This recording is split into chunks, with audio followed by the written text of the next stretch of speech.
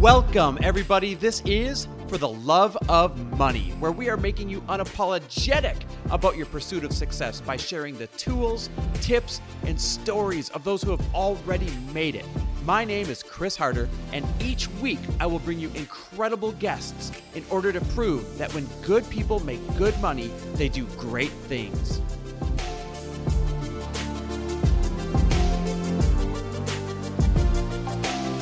Hey everybody, welcome back to another epic episode of For the Love of Money. Now, check this out. I am jacked because I am sitting down today with such a good, successful friend, Dr. Jade Teta. Now, listen, even though Jade is a doctor, he is probably the most well-studied dude I know in every area of life, whether it's emotions, whether it is the body, whether it is business, whether it is money mindset. I mean, he is a brilliant individual, and that is why I am so excited to pick his brain and bring it to you today. I mean, we dive right in and we get to the reasons why we tend to succeed or not, and what our motivations are to be successful. We talk about how to break or embrace the stories that we tell ourselves in our head about success. We talk about how and what you should be reading in order to be successful. And we go really deep on men versus women. How do each of us view wealth and success? And is it better to be in your feminine or in your masculine in order to succeed in business and to gain wealth? So seriously, sit down, get ready, pay attention, do whatever you need to do in order to dive in with us, because this episode is freaking incredible. Jade, brother, I'm so freaking excited to have you on and just chat everything business, money, life. You're one of the guys who's like most in touch with emotion. We're going to go there. I'm pumped. How you doing, bud?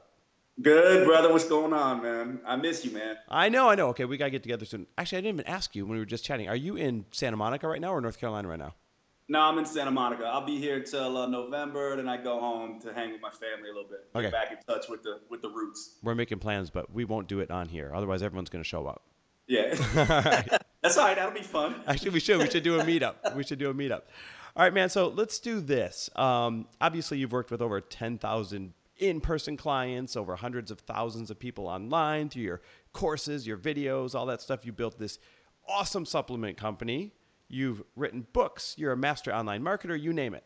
But before we get there, we kind of need to know where you came from and how you got there. So give us the background. Who are you? What do you stand for? Where'd you come from?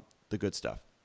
Yeah, it was funny. I came up in a very close-knit Italian-American family, and we were basically lower middle class, and I was born in Long Island, New York. So I'll tell you a little bit about my accent first. I know people listening to this and be like, what's up with this guy's accent?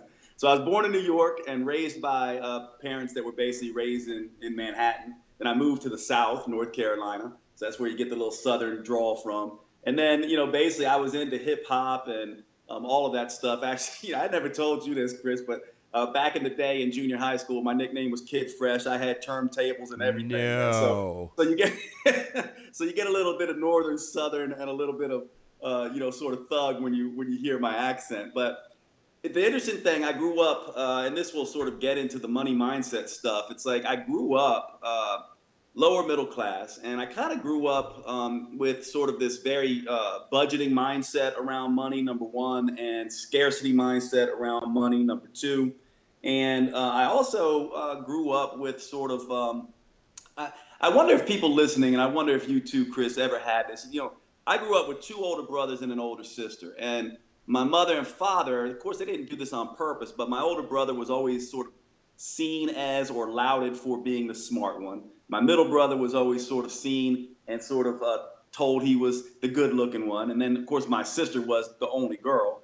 And then I was, sort of the jock, the good football player. And it's interesting about how our stories will impact what we do in life, right? So I just took on this persona as the class clown, the sort of, the jock. And back then there was this idea of the dumb jock. And that's kind of how I lived, sort of my early years, junior high, high school, and really did not do well in school. And I missed something like 60 days my junior year of high school. And I remember my dad sat me down at the beginning of my senior year and basically said, look, every other one of my kids has been successful with school and has gone on to college, and you're messing up, man. You need to, figure out what you want to do. And, it's probably who knows how long it was but between these two events, but I had another event where my high school English teacher told me I was going to flunk out, and I was essentially a stupid jock. And those two events basically sort of changed things for me and made me kind of sit back and be like, look, I have this thing that I believe about people, and I know from talking to you, I think you have it too, that I believe that since we're young, we have, sort of dreams of being great. We dream, sometimes we pretend we want to be cowboys, or we want to be, football stars or famous people or famous musicians. And we just know that we're meant for something great. We just might not know what it is. And that's kind of how I felt. And I decided sort of in that moment, this is my beginning of my senior year, that I wanted to do something that would mean something. And I decided I needed to be something different. So the funny thing is, man, I started dressing different. I started wearing different clothes. I started reading books, not because I wanted to read books at the time, but just because I saw smart people read books. So I started reading different books and things like that. I even went out and purchased myself a pair of glasses. I'll never forget this. And they, I didn't need glasses at the time, and they just had, blank frames in them. But something in me sort of wanted to be perceived differently and wanted to see myself differently, needed to see myself differently. And that was the beginning of, sort of this journey where I was like, I'm going to be something, do something that's going to, make me happy and, make a difference. And I'll tell you one other thing, and then I'll shut up here. But one other thing that happened to me along the way is I also had this idea from a little kid. I remember telling my dad that he said, he would ask me, like, what do you want to do when you grow up? And I'd be like, I don't really want to do anything. I want to just do what I want to do. And, coming from sort of, he was a grinder and a middle class worker, he was just like, well, that's not really how the world works. But he also gave me the message that I could do anything I wanted. So even though he was unsure, I was pretty sure that's what I wanted to be. So now fast forward to where I am today. And it's funny to basically see that in that moment at the beginning of my senior year, people get these sort of events at different times. I started making a plan to get right where I am. And today I basically wake up and do what I want and get to put out information that makes a difference and just love my life.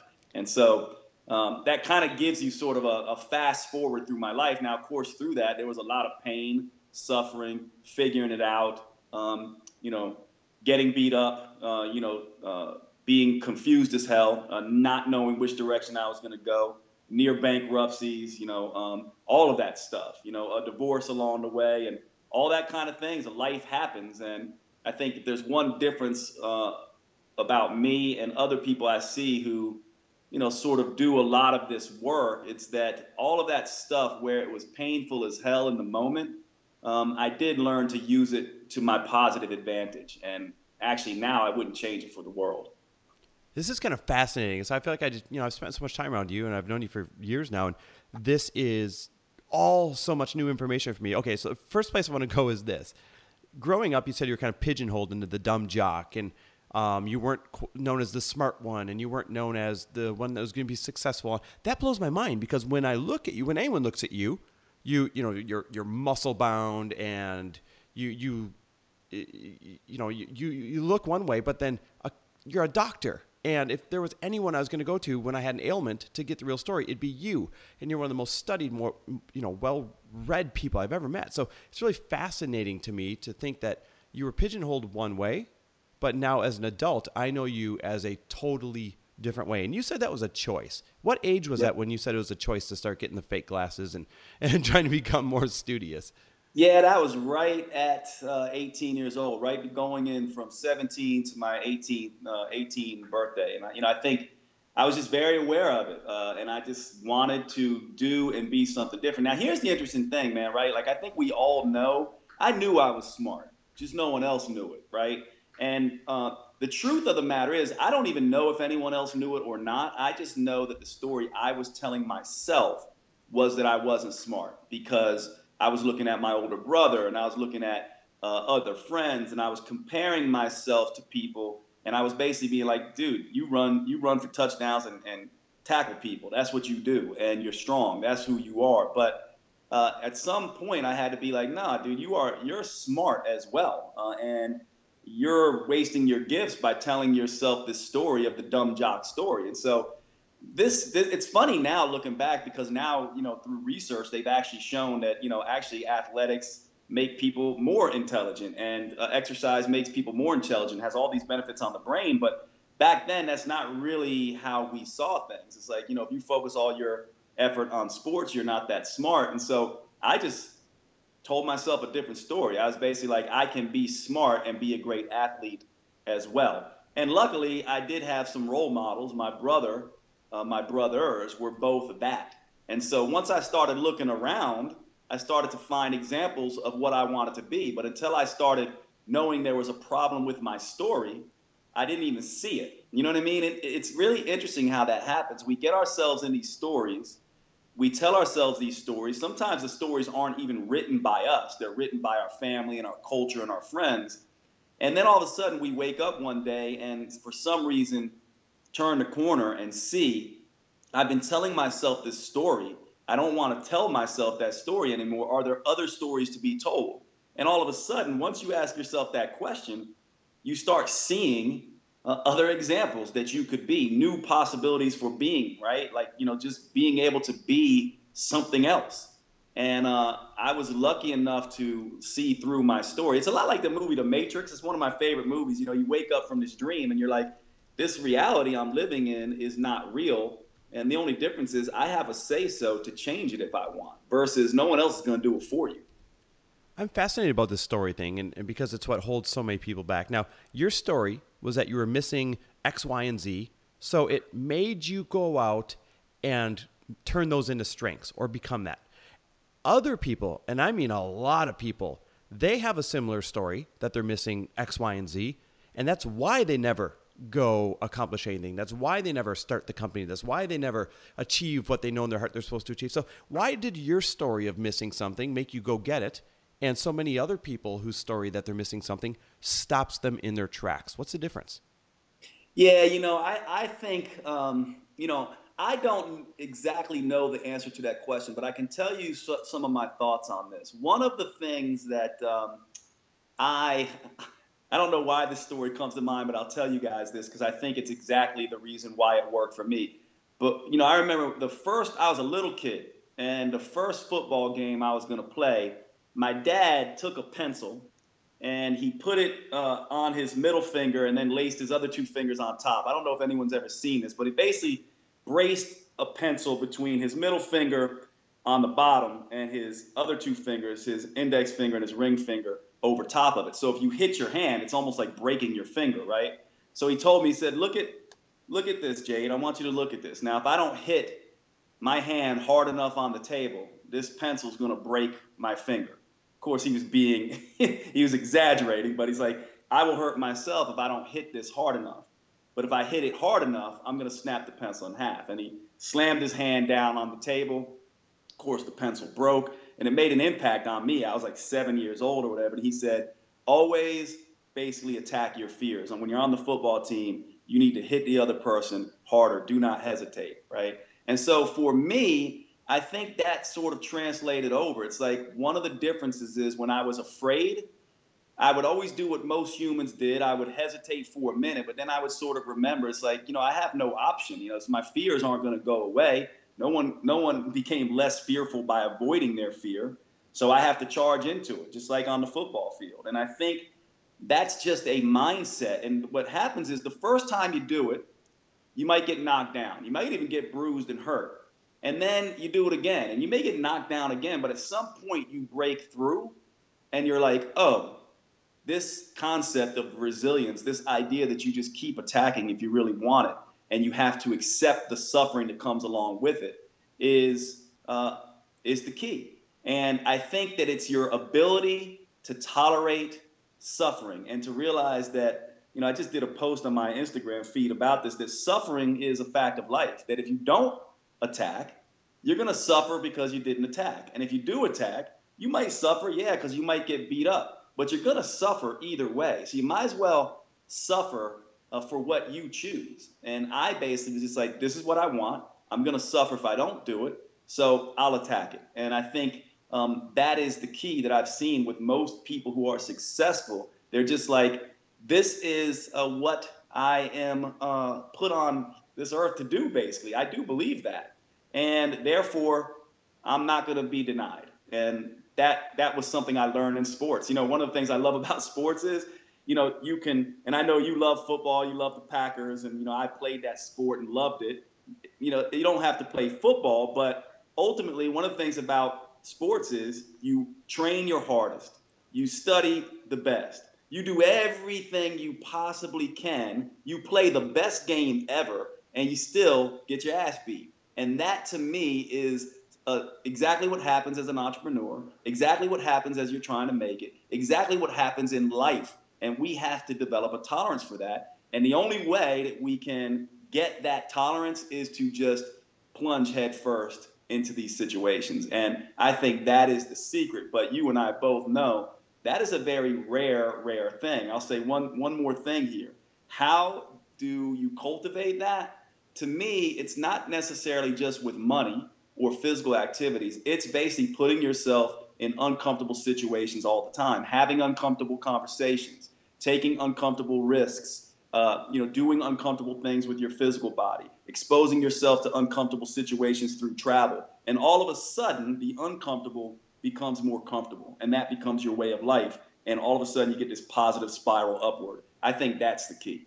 Man, we've heard this from successful people a lot, right? This is not new stuff. Hit your fears harder than they hit you. Get out of your comfort zone as much as possible. Build that muscle. That is why you turned your weaknesses into strengths and why other people are not. And I know it seems like we hear that same advice over and over and over again. How do we finally get someone to actually go do it? If they didn't have a dad that raised them that way like you did, then what's the next best thing? Just tap into podcasts like that? Like, how do we get people to actually take that advice and act on it? Yeah, I have. It's funny. I don't know if you know this, but I'm doing a lot of high-end coaching with CEOs and couple people that everyone would know. High-end successful individuals. And I use this model. It's basically called the 6 powers, and it's an acronym. So powers. The first P is for perception, which is changing your story, and the second O is for ownership, which is deciding what you stand for. For someone who wasn't raised by someone like my dad, that's essentially the 2 first steps that I take all my people through, and I think are the things that most successful people either figure out by accident or are taught by mentors who pick up along the way. Essentially, the first part is you have to see yourself differently. I had to go from someone who was like, I am a lower middle class, jock who's not that smart, to someone who is, a jock, super smart, can do whatever I want, and I am, essentially, a warrior. That's kind of, I identify with that story. So I basically sort of inject that story into myself. What is a warrior? Not a warrior that goes and fights a war, but a warrior who has something that they fight for, that they will give their life for, their purpose, right? So I basically embody that warrior thing in everything I do, in the way I train, in the way I have conversations, in the way I attack money. One of the clients I'm working with right now, we did his sort of ethos, and he basically was like, I want to be like the Bionic Man, and he basically draws a story around that and brings that ethos into everything he does.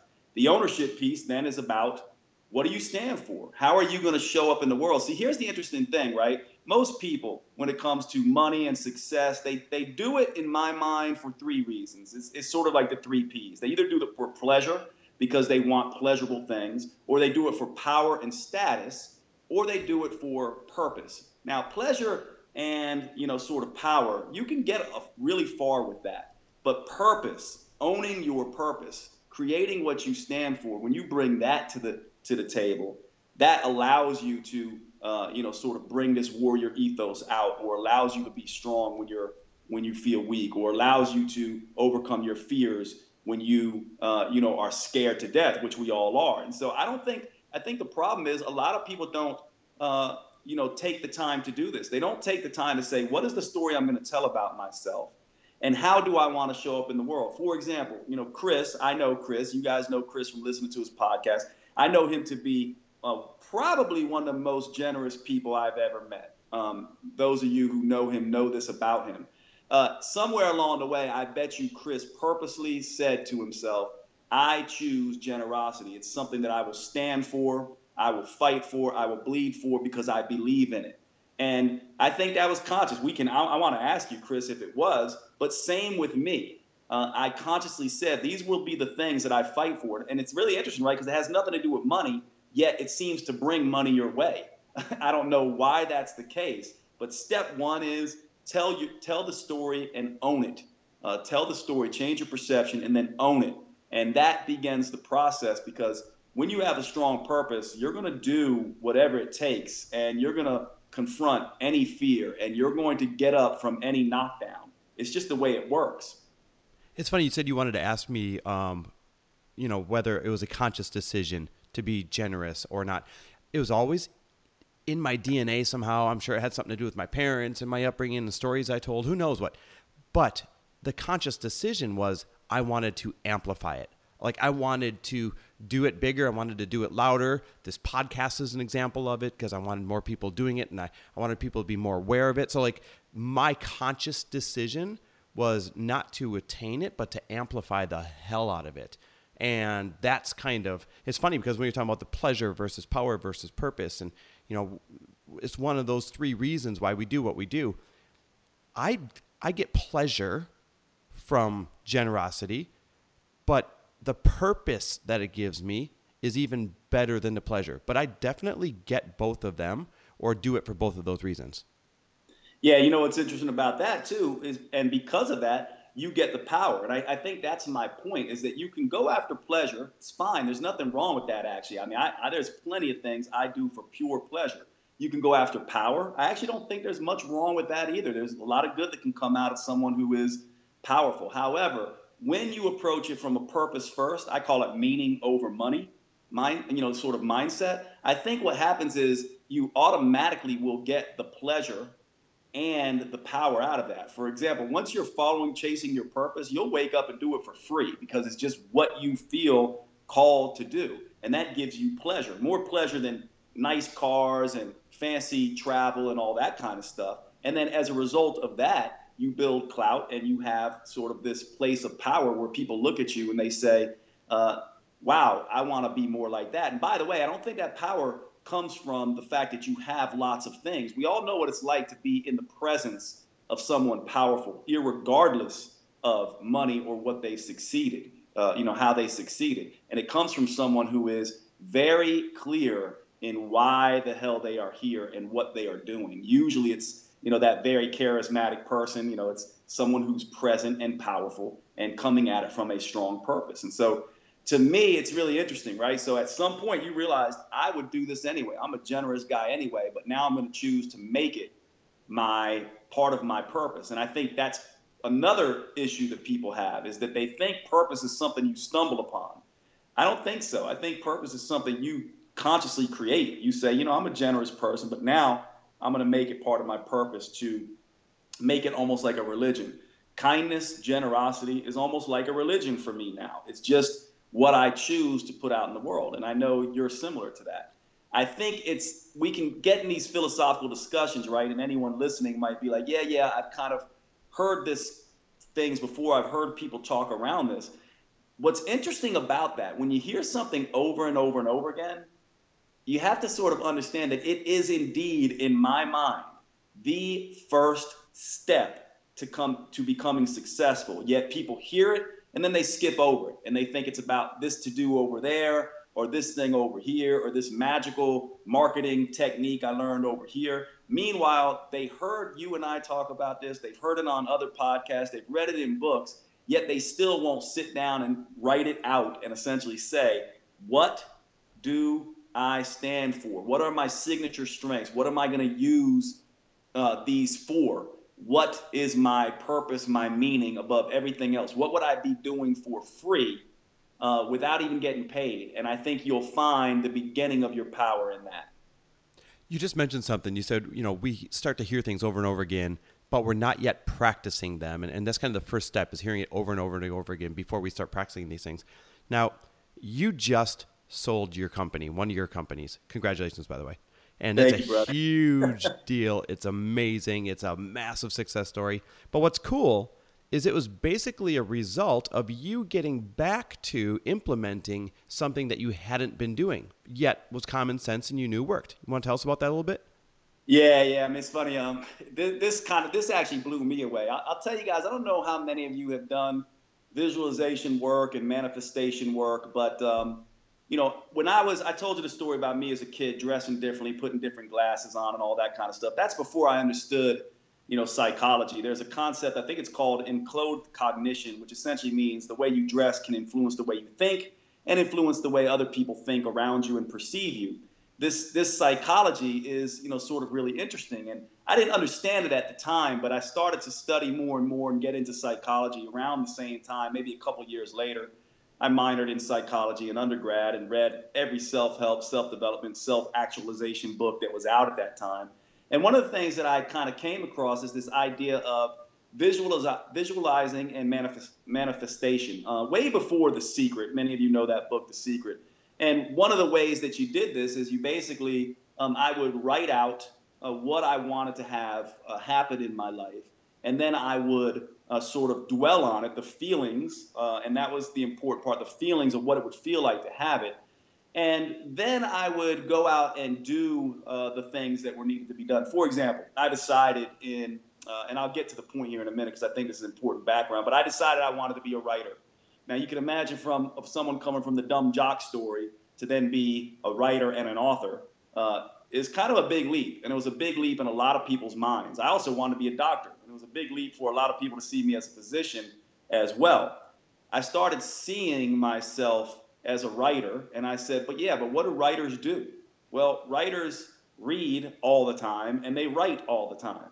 So I physically wrote almost every day now. It's been, I don't know how many years that I read and I write, I read and I write, I read and I write. And that's what I did. And I also manifested and visualized seeing my book as a New York Times bestseller, or seeing my first paycheck from my publisher, or visualizing a bank account that had a certain amount of money in it, and all the things that I would do. I even started going to fancy meals and hotels and all that kind of stuff before I had the money to do it, so I can get a taste of what it really felt like to immerse myself in that. And I was telling Chris before we got on, I was saying, it's really interesting. What happened is I caught myself a couple years ago. I was sitting there, actually it's not even a couple years ago. It's, what is it? Maybe 9 months ago. I caught myself in this place where I was like, everything I ever visualized back then has come true. I wake up every day. I do what I want to do. I write. I have, 2 published books. I have 4 published books now. And I have all this work, this body of work, and I get to do everything I want, but I haven't visualized or manifested anything in years. And so I decided to sit down and start doing that work again. And 4 days, I'm not kidding you guys, 4 days, what I decided is I'm like, I want to sell my company Metabolic Effect eventually. And I started planning out, sort of a plan to do that in the next 5 to 10 years. And was visualizing it. 4 days, my online publisher calls me, and one of the things I said is I knew that I was going to have to, in order for me to get my dream and sell my company, I was going to have to give up something. So one of the things I did was I was like, I'm not going to be working with my publisher anymore. I'm just going to tell them, hey, love you guys, but got to move in a different direction. So what happens, do you think? 4 days later, they call me. They want to meet. We all meet up out in North Carolina. They fly in, and next thing I know, I'm selling my company to them, merging my company with them for a deal that, kind of blew my mind. And I'm like, my mind, here's what we do. Oh, it's coincidence. Oh, it's just so happened to be that way. Or we kind of dismiss it away. But this was, in my mind, an example of essentially magic happening in the world simply from using these things that I didn't make up, that I learned from other people. And you can learn these things too and begin to apply them. And it's your belief. It really is the strength of your belief that makes the difference. It's just like I was telling you about, the football, analogy, getting knocked down, getting back up, doing this, doing that, putting up your best, having to deal with your worst. And all of a sudden you start to trust that this is all part of the process. And this essentially happened for me. Seems like it happened out of nowhere, but in a sense, I was priming myself for this my whole life. It's absolutely fascinating to do something as big as selling a company for a massive deal simply because you got back to visualization. If people need any proof that this stuff that you hear about works on a regular basis, I mean, gosh, what more do you need, right? Chris, it even blew me away, man. I mean, in a sense, I'll be honest with everyone, and I'll be honest with you, I don't even believe it. Even now, I don't believe it. Even now, I have the tendency to be like, it was coincidence. It was this and that. And then I have to remind myself, Jade, you've been doing this your whole life. When are you going to start believing that it's not just coincidence? It's funny how we're built to discount the miracles that happen in life. Isn't that weird? It's very strange. It's that natural human, delusion that we have. We are deluded into thinking that this is the way I look at it, by the way. When I coach people on success, I essentially say, look, we humans have a natural state of delusion. What I mean by that is we are delusional on both ends of the spectrum. We are delusional in terms of we can be so insecure and not believe in ourselves. And we're delusional on the fact that we can sometimes overhype ourselves and get too ahead of ourselves and think we're too great. And the trick is to find the, sort of top of the bell-shaped curve between insecurity and delusion. What you want to be is you want to be delusional enough to believe that you are powerful and that you can do anything in life, but insecure enough to be humble and confidently detached. And it seems like, whatever you want to call it, I don't know what the people who are listening to this beliefs are. My beliefs are, people call it the universe, they call it whatever you want to call it. But to me, it seems like the law of the universe works that way. You have to constantly work to find that balance. Can't be too insecure and not believe in yourself. Can't be too arrogant and think you got it all figured out. You have to find that balance. And when you do, it seems like that's when the things start falling into place. And if I had one phrase for it, I would call it confidently detached. When I'm visualizing and trying to manifest, I know where I'm trying to go, but I am somewhat detached for what it's going to look like. You get too attached to something. That's one thing I've learned in business. You get too attached to something. Same thing in romance, same thing with money. You're asking for trouble. You want to kind of be confident in the direction you're going, but detached in the way you get there. Something that just came to mind, I want to get your opinion on, is I've often thought that even when we start to do things like visualization and all the things that we're visualizing start to happen, the reason why we discount them as, it's coincidence, is because we really don't want the responsibility of knowing that the good and the bad, or our success or lack of success, really does come down to us controlling it or not. Because that could be a scary sense of responsibility, do you think? I think that is exactly what happens. And I think it goes a little further than that because we know, right? There's two things that we know. We know that we are in a world with others. We are not islands unto ourselves. And so in a sense, that becomes a very easy thing for us to be like, well, it's because of this or because of this circumstance or this person. But then we also have this sense that it doesn't matter. I'm 100% in charge. And we bounce back and forth between these two things where it's like people, things, events are happening to me. The people who are successful go, yep, certainly all this stuff is happening to you all the time, but you have to happen back to life in a very big way. You have to take responsibility for that. It's funny, the Hawaiians have a tradition where they would take responsibility for anything and everything that came into their sphere of influence. So, you hear people talking about radical responsibility and that kind of stuff. This kind of came from, my understanding is from the Hawaiian part of the Hawaiian tradition.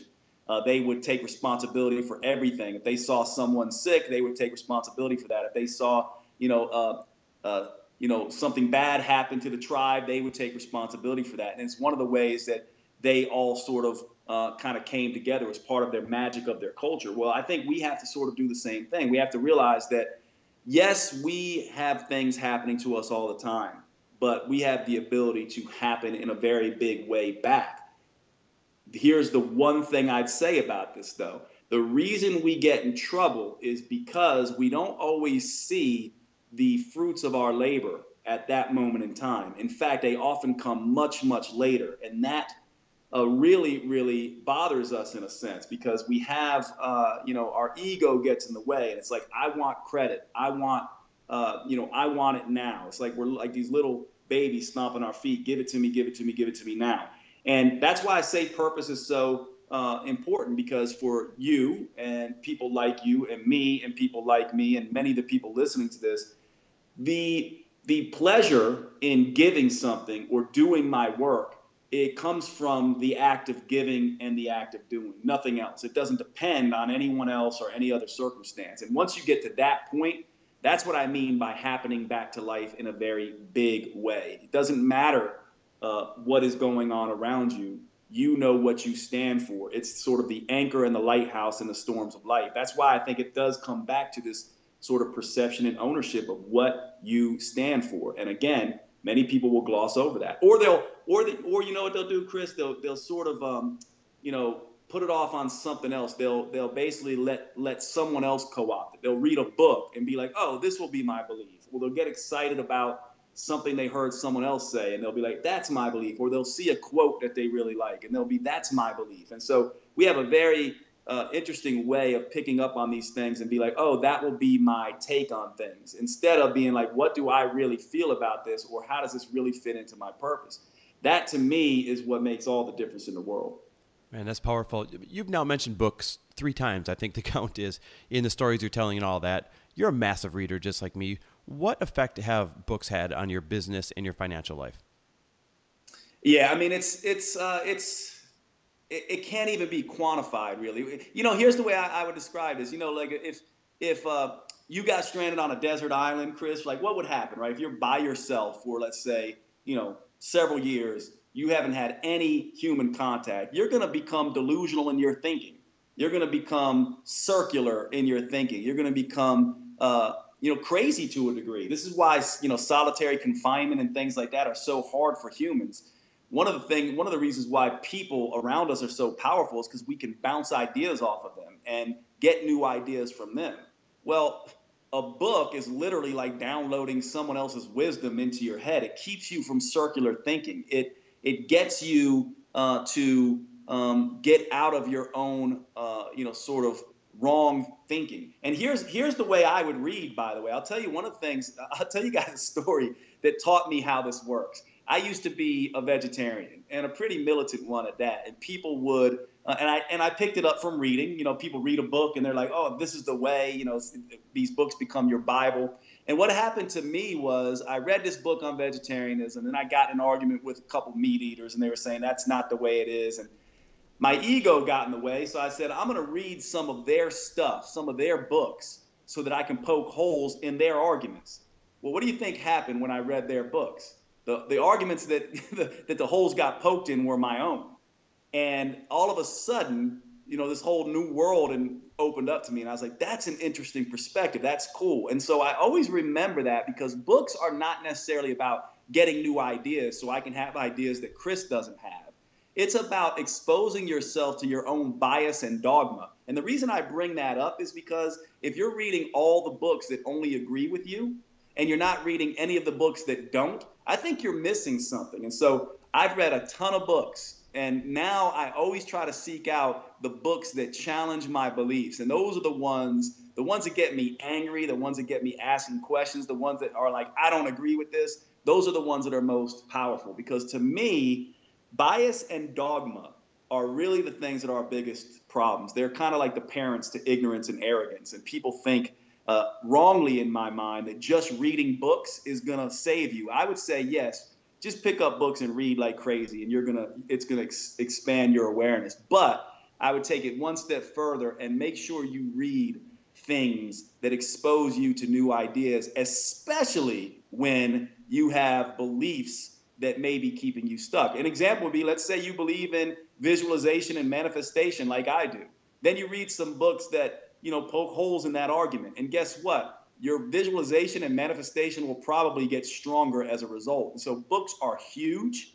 I just think a lot of people are reading them wrong. We have this idea of like, read a book a week, and read, to me, I read like crazy, but it takes me for a book that I love, a book that really touches me. It takes me a month to read. I read it again and again. I highlight it. And then I seek out other books that challenge me in that way. So that's how I do it. And I love that you asked about books, because I get asked about this all the time. And it seems like, people are like, well, how many books should I be reading? What kind of books should I be reading? And all of that kind of stuff. And I just wanted to give you my take on that, because I see a lot of times, people just reading all the books that reinforce their beliefs, none of the books that challenge their beliefs, and also trying to rush through books just to get a trophy and be like, ooh, I read that book, I finished that book.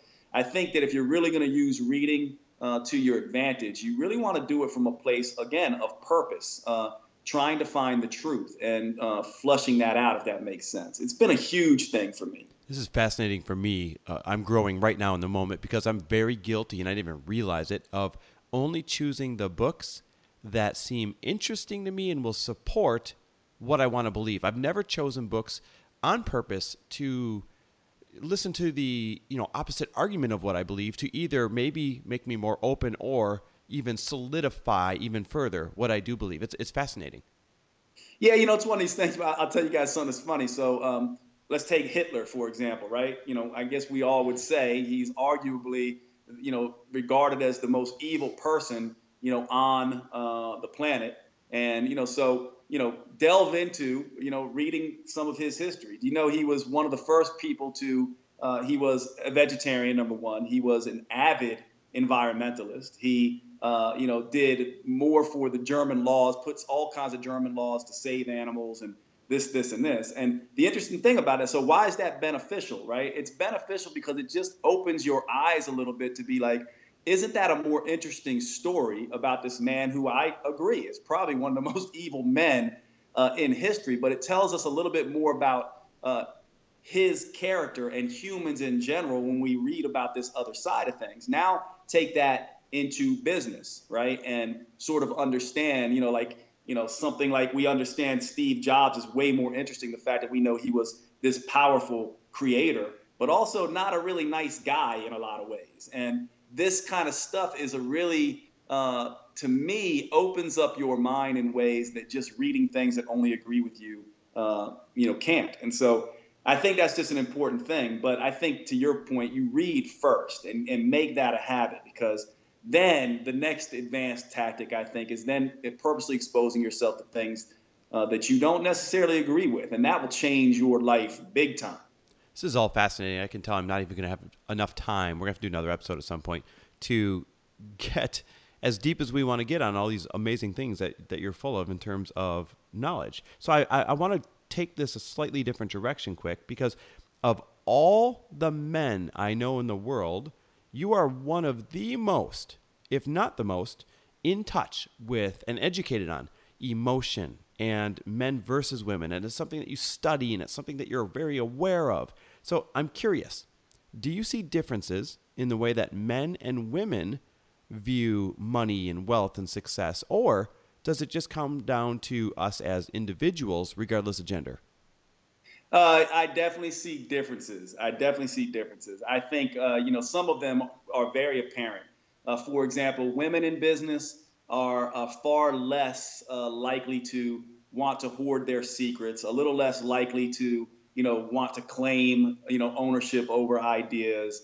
They're just a little bit more inclusive, which makes sense from an evolutionary perspective, right? Because women, whereas men were, small bands, or sometimes, sort of very, alone in their sort of social structure and more physically oriented, women were very present in their social structure with other women in terms of the bands and the community and helping with mothering and that kind of stuff. I think that does roll over into business. I think women are far more inclusive, more open to collaboration, all of those kinds of things. But I also think that men have benefits as well. And obviously, us men are getting kind of hammered, as we probably should be currently, because for so long we have sort of not really talked about the strengths of women and only talked about the strengths of men.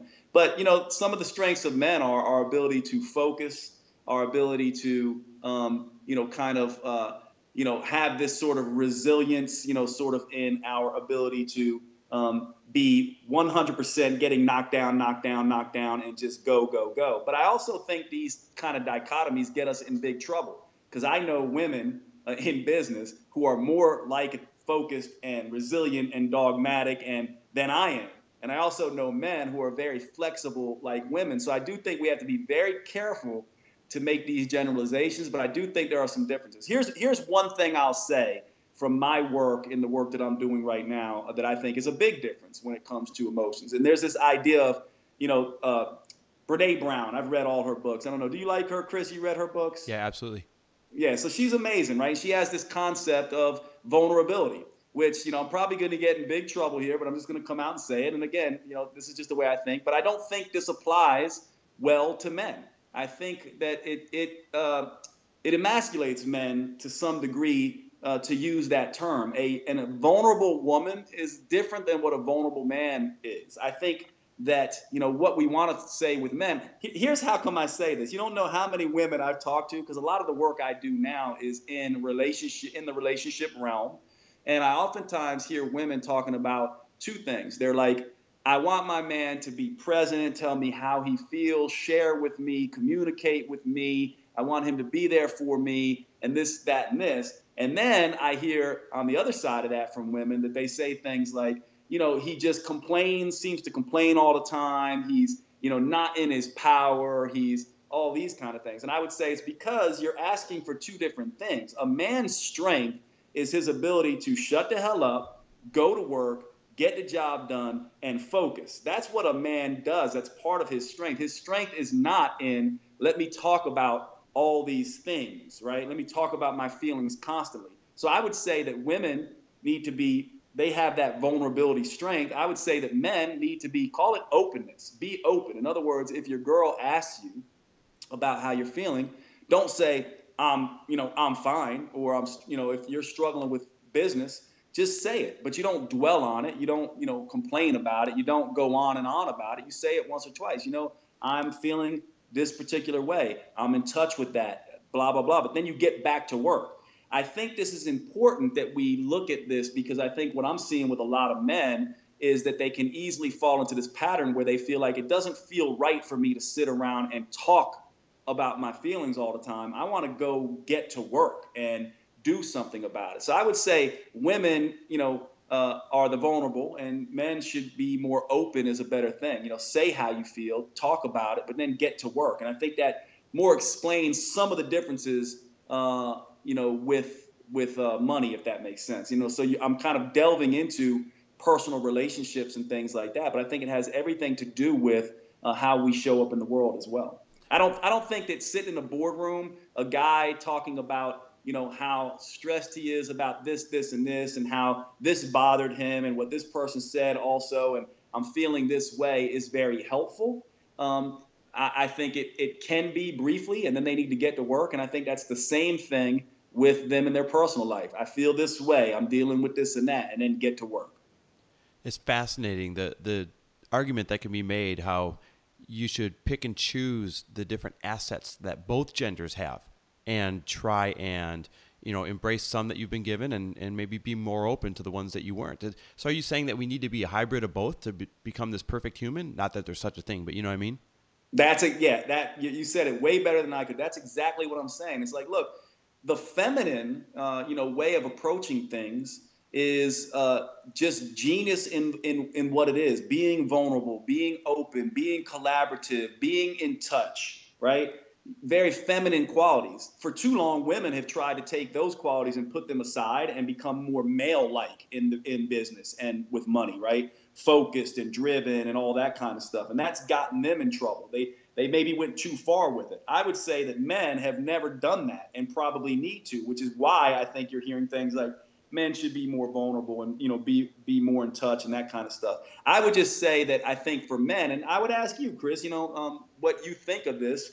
And me, I'm always just like, I just like to hear other people's point of view. For me, I think when a man hears vulnerability, they hear weakness. When a woman hears vulnerability, they hear strength. And so to me, it's semantics to a large degree to get men to pay attention. Don't worry about the word vulnerability. Think about being an open man. That's something that men can grasp and be a little bit more in touch with. Yeah, I can be open for sure. I don't know that I want to be vulnerable though. And those are the kind of things. So yes, we need to meet in the middle. Women, have learned to kind of be a little bit more, take on some of the more masculine traits. And some women are more masculine than men, and some men are more feminine than women. We have this dichotomy here, but I think in general, moving to the middle when it comes to making money and using the best of both worlds is really where it's at. I mean, I have gained so much from being more in touch with, my feminine openness, my emotions, saying how I feel and exploring those things versus just stuffing it and running and putting my head down and plowing through. And I would also say that women, many of the women I've talked to have also benefited from being a little less, sort of open and in touch with their feelings and getting consumed with that and a little bit more focused and driven like a man. And I do think that business and money seems to, again, the bell-shaped curve being in the middle, I think you're better off as a hybrid between the two. It's fascinating because I'm hearing you say that we would make more money as men if we were more in our feminine once in a while in business. Am I correct? Absolutely. I think that's absolutely true. Because here's what we do. Think about this, right? Me and you, there's a guy and a girl. You guys answer this question, and they're both, everything's the same. They're dealing with their business, and they run into a problem with their business, right? We all know the saying that the worst business is the one that is almost there, right? Mm-hmm. And you either want one that's failing really quickly or succeeding. You don't want the one that's almost there. Well, I'll tell you what I find interesting. A man who's dealing with an almost there business and a woman who's dealing with an almost there business, who do you think is going to pivot faster, the man or the woman? The woman. The woman. We all know that. And so that's what I'm saying about men. It's like being in touch with sort of the emotional aspects of this and being more open and a little less dogmatic and a little less sure and all that kind of stuff, and being able to pivot is essential. I've seen so many, and I know you have too, like my whole business made it because of my ability to pivot and pivot quick and go in a ton of different directions until I found something that stuck. And I've seen men and women both not be able to pivot. I've just usually seen women pivot more. And I think it's a naturally feminine trait to be more flexible. So yes, I think men could benefit from that. I also think that we would all know you have two business people, one who's trying to come up with a million ideas and always has a different idea and is always going in one direction or the next direction. And you're kind of like, hey, focus. What do you think that one's going to be usually? In more generalizing, but usually that's going to be a more female-oriented entrepreneur versus a more male-oriented entrepreneur. Men are better at the focus aspect. Women are better at the holistic, global, seeing the big picture aspect. We need to meet in the middle. Now, again, generalizations, and I'm probably getting in trouble with either guys or girls making these generalizations, but these things hold true in psychology. So this is an opinion I'm talking about. This stuff is borne out in the psychology research. This is how our brains are somewhat different, yet we can train because we have access to both of these. So we can train ourselves to be better in this regard. What's so fascinating about this, I wish this was a video podcast instead of an audio, because if people could see you, with your shaved head and you're like a walking ad for testosterone saying we need to be more in our feminine to be successful. It's great. Like that's all it would take to convince guys to be a little bit more in their feminine in order to be more successful. It's awesome. All right, listen, do you have a hard stop right now or do you have time for a couple more questions? No, I'm ready, man. Let's go. I love this stuff, man, as you know. So you make a ton of money, and you alluded to this earlier. That's why I'm bringing it up. You make a ton of money, but in the time that I've known you, you have never, ever been a flashy guy. Like total simple dude with nice but simplistic things. Do you even own a car? I don't think I've ever seen you drive. Do you have a car?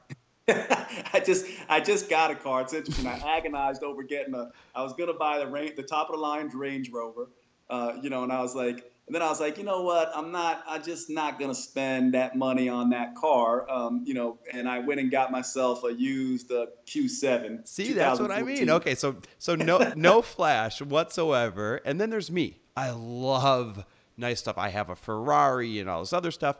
Yet Yeah. you and I are such good friends. Why do Yeah. you think that we can be so different when it comes to what we do with our wealth, Yeah. and yet such great friends?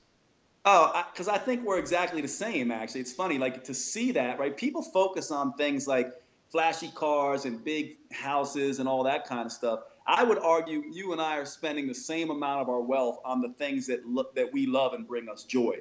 I spend an inordinate amount of money on art. I love art and I'm into that kind of stuff. And, so I spend my money on things that are just every bit as flashy and every bit as sort of just things that are just pleasurable for me as you do. It's just that I think it so happens, it just turns out that for you, you fit more into the cliche of like, oh, the guy who has, the fancy cars. I think anyone who knows you knows that you appreciate the engineering, the art. You see cars as art, the I same do. way I see art as on my wall. And so for you, owning a car is not like, hey, look at me in this car. It's, I'm sure there's part of that because I mean, same with me. I mean, I like when people come and admire my artwork in my house. I mean, I don't think any human is devoid of, hey, look at me. We all have that. You have it, I have it. Everyone listening to this has it.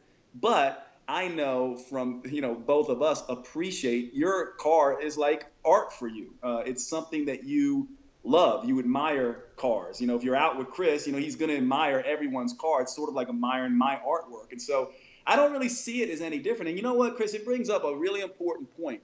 To me, I would say that one of the keys to wealth is to get over that. I have to deal with this with my family all the time. Why are you spending your money on that? Why are you? I remember I hired my sister as my personal assistant. She actually turned out to be the best personal assistant I've ever had. And the first time she booked a hotel for me, she was like, Jade, you realize that's a $700 room, right? I mean, you can't spend that much money on a hotel. Like, it's like and I just said, Jody, I love you, but you're going to have to realize that this is sort of the life I live. And part of me doing that helps me make more money and help more people. Without being able to have that, I wouldn't be as driven. I wouldn't be as purposeful. I wouldn't want other people to have that same experience. I do the same thing for my family. If you know me, I send people away on vacations. I sent two of my friends to Paris recently. I mean, to me, it's like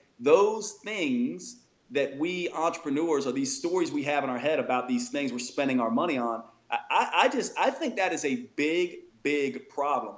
I know because I came from a lower middle class family who was of this budgeting mindset, save everything, don't spend on this and that. And it wasn't until I was like, not only do I want to do this, but I deserve these things. These things are what helps me make more money, help more people, live a more amazing and tasteful life. And I don't know. I know some people have such a hard time with that, but I believe it to my core, and I know you do as well. I totally do. Matter of fact, here's what I believe, and I hope this is a wake-up call for some people that struggle with this, and that is, if all you concentrate on is, where can I cut back? Can I cut back here? Can I cut back there? Can I cut back here? Can I cut back there? In order to feel like you have a little extra money, then really all you're going to get is cutting back. And you're going to wake up one day, there's nothing else you can peel back on, and you're going to be what we would, consider broke or strapped or whatever. Whereas if your focus is, how do I get bigger? How do I get bigger? How do I add more revenue? How do I add more money? Concentrating on that, whether you spend a lot of it or not, will make you wake up one day with this massive revenue generating machine, as opposed to just cut back, get smaller. Yeah, I'll tell you guys this story because I know exactly the day that I became, I guess, quote, rich or whatever, where I basically, my income became way more than the average income, right? I know when the day was. I had all the same education. I was actually working harder on things. And it came on a day where I decided to make an investment and not save. And here was the investment. I had the opportunity to go to an event that was $2,500. At the time, I did not have that money. I had to go on credit cards, and I was already in credit card debt. But I had this budgeting mindset sort of ahead of that. And I was just like, no, I can't afford that. It's not. And then I forget, obviously I'd been reading all these books, and I forget what it was. I'm sure it was just a cumulative thing that happened for me. But I was, it's the cliche statement now. I'm sure you guys have heard this, but I was like, you can't really afford not to do this. And of course, I picked that up along the way through my reading, working with mentors, watching people.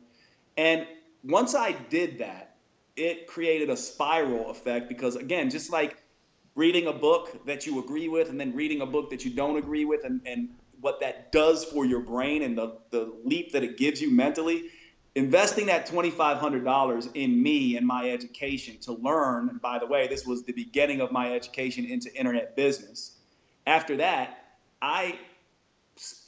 it's probably spending more money, but I was investing it on myself or in my business, and it started to turn around. Now, I'll say this because you can't, a lot of people do this. This is the one difference, the caveat, because I work with a lot of entrepreneurs, and some of them can get stuck with this. What I'm not saying is go spend some money and just expect it to turn around. I spent the money, invested in myself, and as a result of doing that, I had it within me the drive and said, I have to make that money up somewhere else. That's the first thing. And the other thing I realized was I could not have afforded, this is information that had I not had, I would still be doing the same old thing and be just spinning my wheels. And so there were two things there. You can't just spend money and then not do it. I spent the money, immersed myself in it, learned it.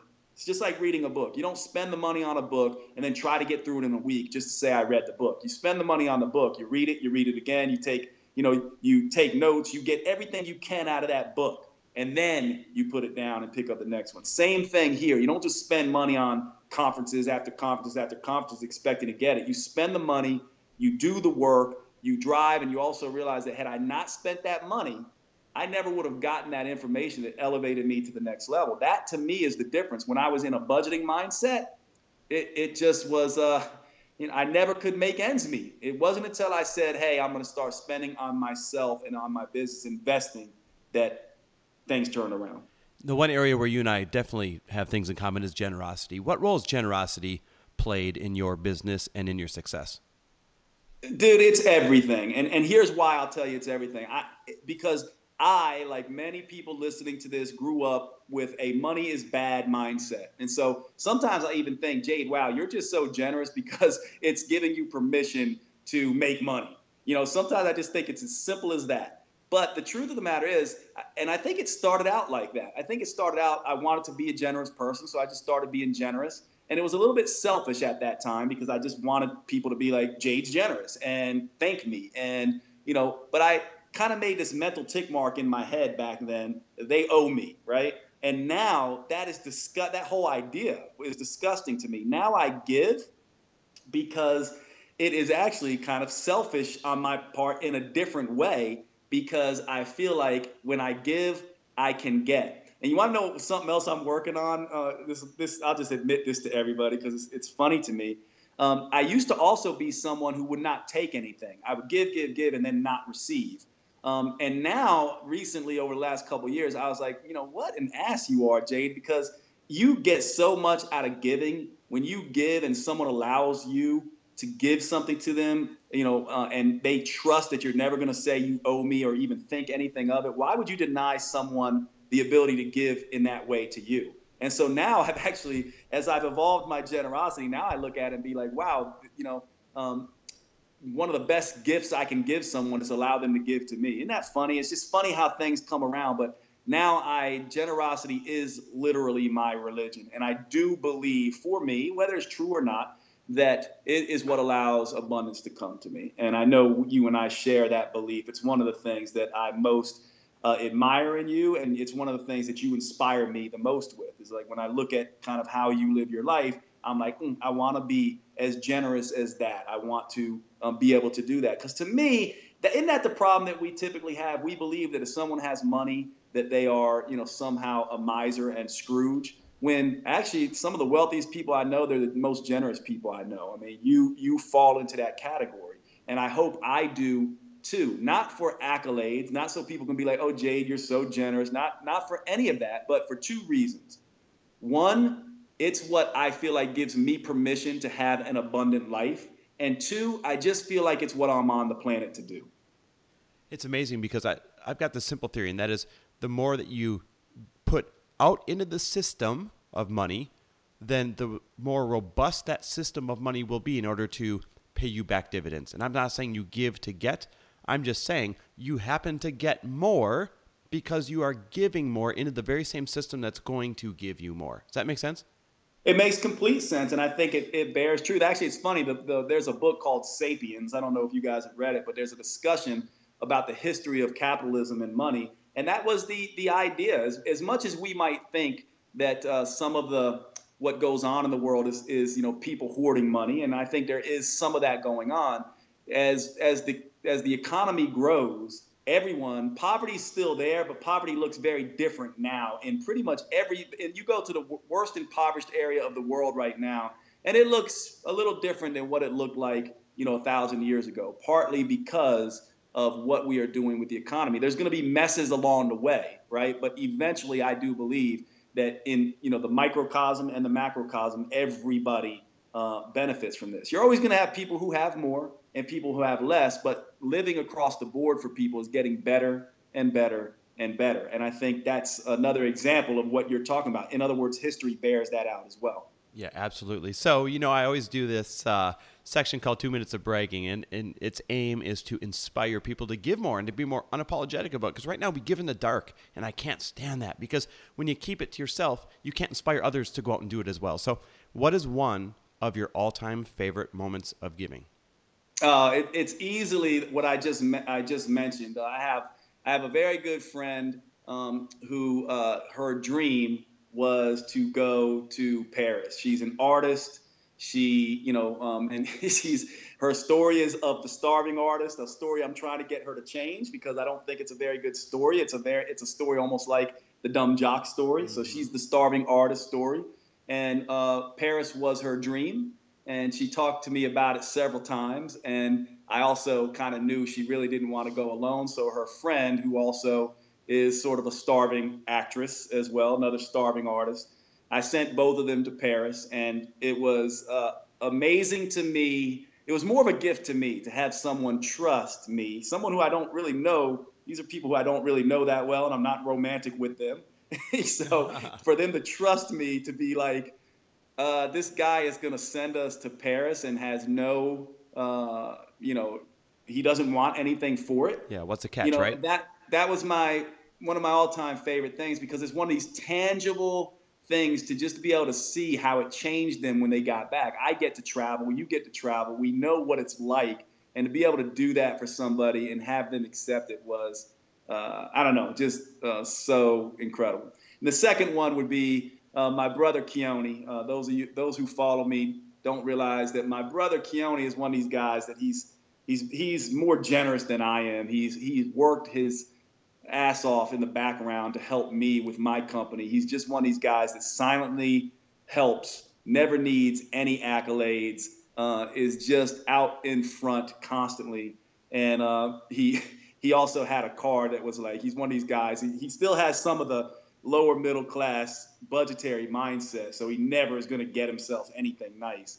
So the ability to get him and my sister Jody both cars was pretty cool, and to have them accept it from their younger brother, I think is even cooler, because that could go wrong, right? Where it's like, hey, I'm the younger brother and I'm giving you all this stuff, and that was pretty neat to do as well. That's funny. I feel the exact same way about my brother. He's the cog behind the scenes that makes everything run, and we'd be screwed without him. Aren't we blessed to have those people in our life?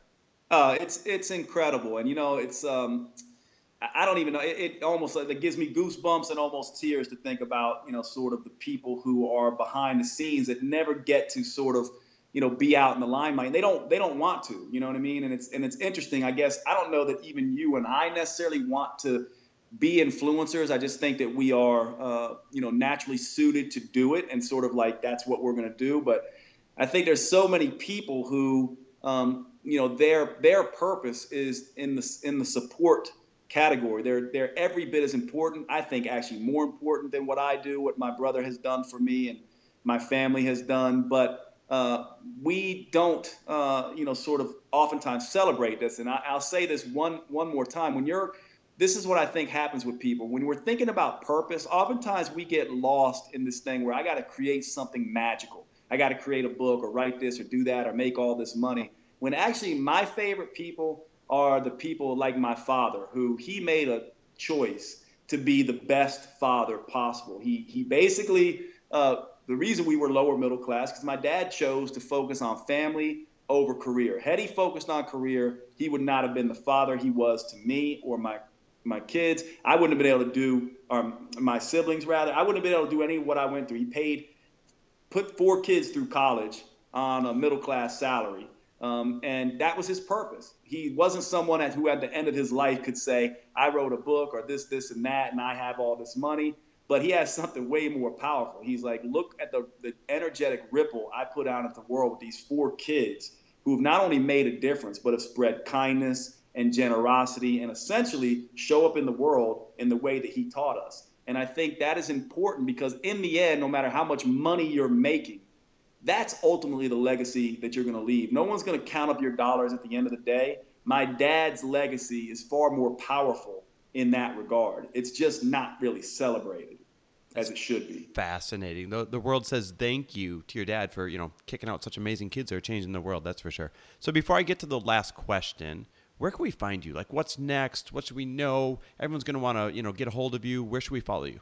Yeah, it's just very easily. I spend a lot of my time on Instagram, at Jade Teta on Instagram. Go follow me there. I post on health, fitness, mindset.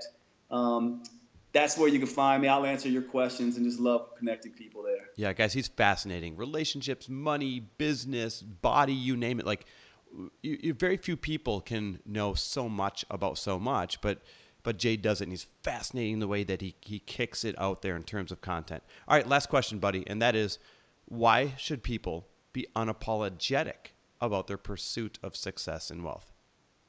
Very simply, I believe everyone on this planet is here for a reason, and that reason often has very little to do with you alone. It's not a self-centered reason. This is my belief. It's usually because you are meant to be here to make your contribution on the world. My whole thing, I usually say, if you're not here to help, then why the hell are you here? And I think that your ability to make money basically is your ability to touch people. Money is nothing to me but an energetic pat on the back that essentially says, you're doing your purpose, you're spreading the good, here you go, now do some more of it. You can't do it otherwise. Man, I love that. Perfect answer, perfect way to wrap this up. Dude, you drop so much content. I can't say thank you enough. And on behalf of all the listeners, just the biggest amount of gratitude ever for the last, hour and 10 minutes? That's wild. Yeah, and let me just say this to you, man. I mean, like, honestly, I know you hear it a lot, but so much love and gratitude for you, man. I mean, like, you just are an inspiration to me, so many people. Thank you for your friendship. Thank you for your work. You're just the bomb, brother, and we love you. Man, right back at you. Thanks for listening. And if you loved this episode and know of someone else who is as successful as they are generous, please pass them on to me. It would mean the world to me if you help me get this cause and this message out to as many listeners as I can. So please, if you liked what you heard, it goes a long way if you take 30 seconds and leave me a 5-star review and share this with your friends. I'll be forever grateful. And until the next episode, cheers to your success.